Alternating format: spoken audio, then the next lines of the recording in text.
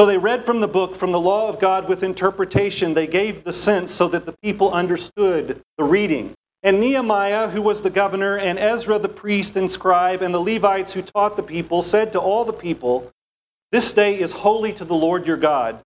Do not mourn or weep," for all the people wept when they heard the words of the law. Then he said to them, "Go your way, eat the fat, and drink sweet wine, and send portions of them to those for whom nothing is prepared. For this day is holy to the Lord, and do not be grieved, for the joy of the Lord is your strength." I've tried to stay as close as I can to the Word of God, but there's something for me in my own person, in my own experience, about the connection between the Word of God and the preaching of the Word of God. I don't know if you picked that up about me, but this is my deep love and my deep passion. It is both the Word of God and the proclamation of the Word of God, and I've given most of my life to it. And so your invitation to be here and to preach, when I have not been not been afforded that gift for the last 5 years or so, has been a long time coming. It's been a long time coming, and it's true as we hear this story about the Word of God for us from the Word of God in Nehemiah 8. You may not know this story, so let me tell it a little more of it for you today. This moment where the people of God make their way back, they find their way back to their place, their home. And it's been a long time coming, and they assemble there. Did you notice it says, just outside the city, the walls having been rebuilt, and they're standing there facing the square, adjacent right there to the water gate, which is important because the city has walls and it has gates, and this particular gate is near the access to water that flows into the city, and without water there's no life.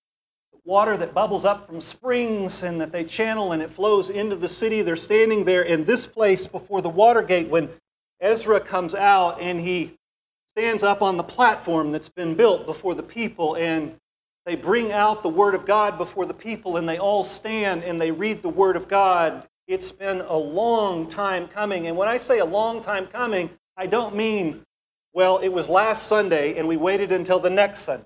It's been like 70 years of a long time coming to be separated from this place, from their life together, from their sense of God's presence in their midst. It's been a long time coming because 70 years ago, the city was under siege by the Babylonians, and Nebuchadnezzar marshaled his forces, the forces of Babylon, and they came in and they ravaged the city and they tore down the walls. And those that they didn't kill, they took into captivity, and they took them away into Babylonia, and they left a few stragglers behind. That was 70 years ago. And in this moment, the moment that we hear this morning read in Nehemiah 8, they've at last made their way back. There are some in that gathering, this 70 years later, who never knew that place. They were born in captivity. This is at least a couple of generations ago, right? When the lifespan was not as long. And maybe there were a few that were young. They remembered Jerusalem, the place of the people of God. This gathering where God was among God's people in God's own place. They remember that when they were a kid. Oh, I remember when I was a boy, those days. I remember it all. And now it's all coming back to them. It's been a long time coming. There's so much to take for granted until it's no longer there. It's like that for them. And it all comes flooding back. I want you to know that in some ways that's not been your experience or my experience, but in many places of the world it is. I was curious because I remembered stories that my friend, who also preaches in Sweetwater, Texas, told about his visit to refugee camps in other parts of the world. Did you know that the largest refugee camp in the world is in Africa?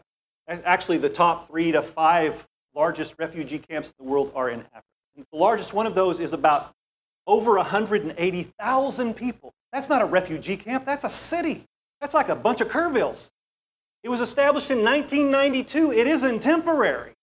These people who live there because they cannot live in the place that was their home. They are exiled. And the children who are raised there, and the grandparents who tell the stories about when they used to be, where they used to be, and what life used to be like. And maybe in some sense, as I watched Hurricane Ida proceed into the Gulf Coast and then into Louisiana, I remembered, man, this happened to them before. And I thought, well, it wasn't that long ago, Katrina. So I started to kind of look this up, and do you know when Katrina was? 2005. And that there were all these stories, I don't know if you saw any of them, about the people who were displaced from Katrina who've never made their way back. They've never been able to come back. For whatever reason, they haven't been able to come back. That's their home, but it's not their home. They're separated from their home. I think I shared the story a while back about when I was a boy, the tornado in our city in Wichita Falls, and remember that, some of you? And we had friends who lost everything. Their houses were destroyed, and they came and they lived with us, and we welcomed them in. I thought it was really cool because we were my buddies from school and their family, and it was like a permanent sleepover. They had no place, no home. It was cool for a while. So if you make your way back, I imagine those 180,000 plus refugees who are still today, you can look it up, in refugee camps, the moment at which they began after 29 years. They're not quite the 70-year Babylonian exile, but they're well on their way, making their way back home again. Can you imagine what that might feel like? Can you imagine what that might be like? It's a long way back, and it's a long time coming. Ezra brings forth the law. He brings forth the Word of God in holy procession, and the people stand from morning, from daybreak, it says, until it's put away again at the end of the day. That's a long time to stand, church. He made us stand up for Scripture, and we stood up early for prayer. We stood up. They stood the entire time. It's a holy moment.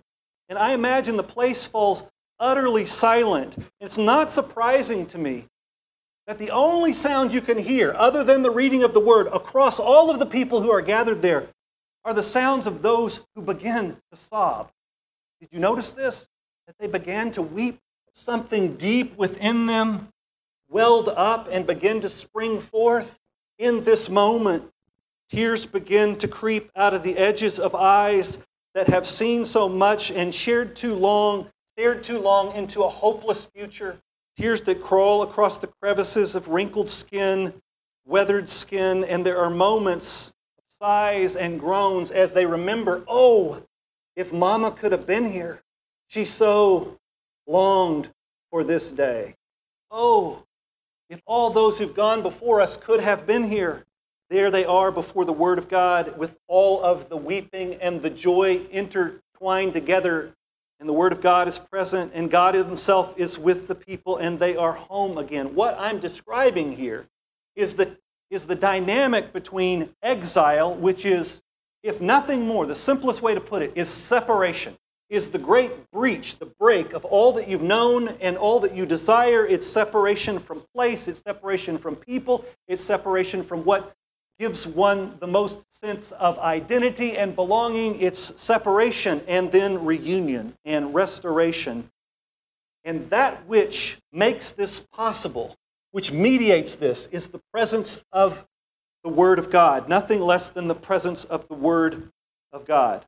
They have rebuilt the city walls that have been torn down. Ancient cities have walls. They have fortified the city, but they are not home yet. They have appointed some leaders and they have organized their common life because that's important. Some have begun to settle in, others not yet, but they are not quite home yet. They share what they have. Oh, you need something, and they share it with each other. All of those things, but they are not quite home yet until the seventh month comes and they gather in the square before the water gate and the Word of God is read, and then they are home again. Exile, restoration, reunion, the Word of God. Let me tell you, this is what we believe about the Word of God. In the beginning, before time, before all things, in the beginning, God created the heavens and the earth. This is the way that the story of Scripture begins, in the book of beginnings. In the beginning, God created the heavens and the earth was formless and empty. And the Spirit of God hovered over the surface of the deep. The words in Hebrew for this formless, empty abyss hovering over the deep, the abyss, is tohu vabohu. It sounds different if a person who spoke Hebrew said it, but that's the word. And you know what it means? It means chaos. It means no order, the absence of order. Nothing holds together. This is how the story of Scripture begins, that there's this formless, empty void, and nothing holds together. And then it says the Spirit of God hovers over the surface of the deep. The word for spirit is the word ruach, translated in your Bibles as spirit, wind, breath. The spirit, wind, breath of God hovers over the surface of the tohu vabohu, the chaos, the disconnectedness, the no togetherness. In the beginning, God created the heavens and the earth was tohu vabohu. It was no connectedness, chaos, disorder, all of that. And the Spirit, the ruach, the wind, the breath of God, hovers over the surface of that chaos. And then, what does the next verse say? Some of you who've heard the story before. This is Bible quiz portion of the sermon. What's that? And God said, 3 words. And God said. God speaks by God's word into the chaos, into the disconnectedness, into the fracture, into the exile. And God's word by God's Spirit, breath, word, Spirit, breath, begins to call forth what? Order, the creation. Where all things were formless and empty, suddenly things have form and togetherness and life. And then in a rather poetic way, God says by God's word and by God's Spirit, and there was, and it was good, and God said, and there was, and it was good, and God said, and there was, and it was good, and all that we see and know came into existence in this way by what? By God's word, Spirit, breath. This is the story of beginnings. That into the fracture, into the chaos, into the no connectedness, God speaks and by God's Spirit draws all things together again so that they flourish and it's good. It's God's good creation. This is what we believe about the Word of God that comes and speaks by God's Spirit into the breach, drawing all things together. But you also know the rest of the story, don't you? You know that in the passing of time, what begins to seep into the good togetherness, where the Creator, God, and the creation is in harmony. Pictured in the story of Genesis as a beautiful what? Garden. This beautiful picture of the creation that is sustained and sustaining and flourishing. This kind of symmetry and balance where all things flourish because God is in the midst of the good creation and God is with the creation and God is with the created ones, Adam and Eve themselves created for togetherness with God. But the story says that into the midst of that begins to seep some of the tohu vabohu, chaos. Begins to make its way in, begins to fracture the good creation. And then in that moment, the created ones are expelled outside of that good creation, that good garden in Eden, out of that garden. And life outside of that good garden is like what? You have to work the ground, don't you?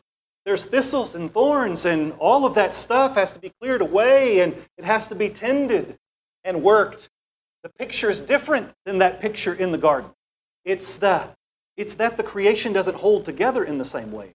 And what about the location of the good Creator God with the created ones in the creation? Where is God now? Where are God's people now? They are separated from God. Exile.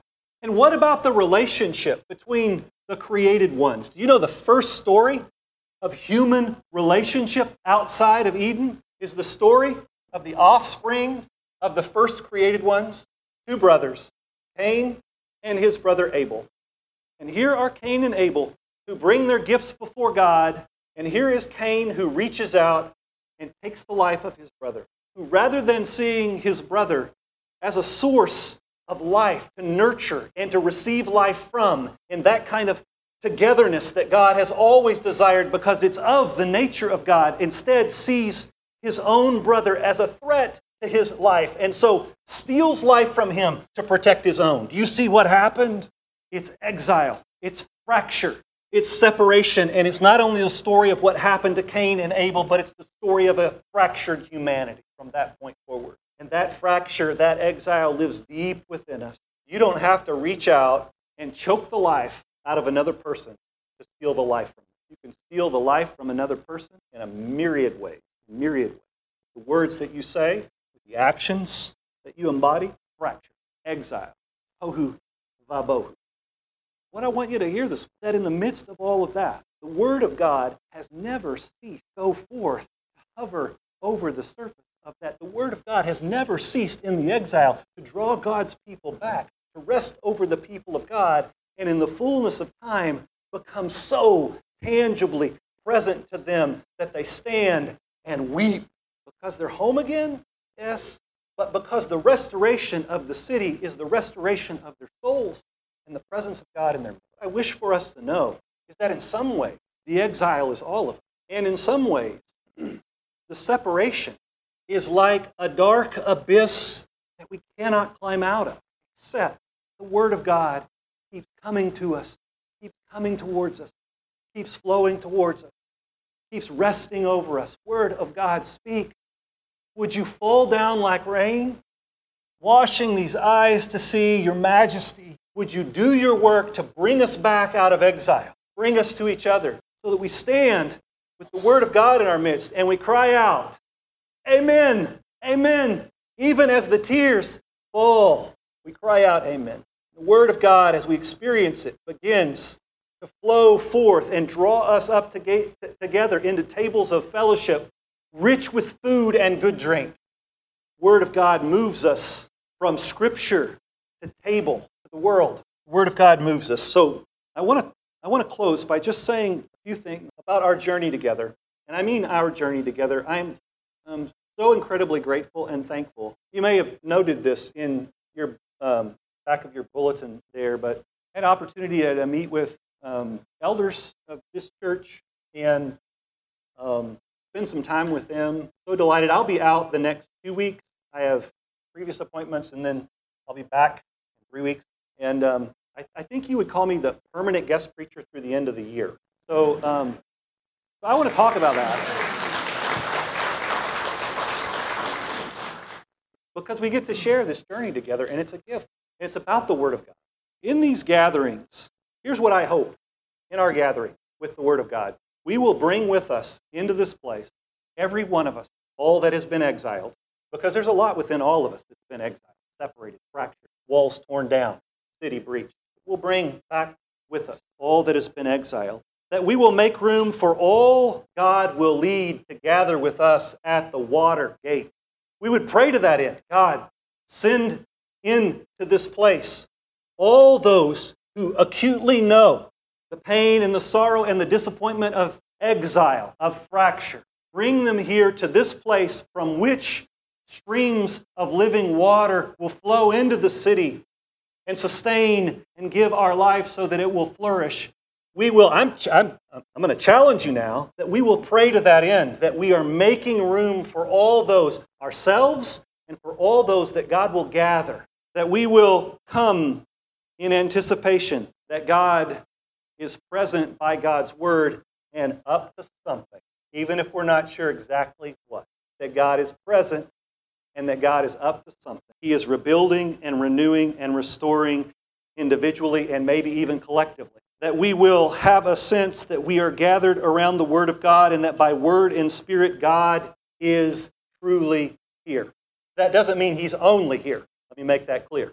But that by God's Word and by God's Spirit, God is truly present in the midst of it all the commotion, all that we bring, all whom God sends, God is truly here. And when He moves toward us like this, I love my brother back here, we will cry out, Amen. And we will bow down, and we will rise up, and perhaps as God calls us forward, we'll move from word to table to world, so filled with the life of God to overflowing that we will bless all those that God places in front of us, that God will stir a movement of restoration and renewal and rebuilding. Oh God, this is our prayer. Be among us and move among us by your word and spirit, that we might know your presence and your life, that you might mend every broken place, restore every torn down wall, renew every relationship, draw us deeper into your life, that we might flourish in your good creation. Word of God, speak. Word of God, we pray in the name of Jesus.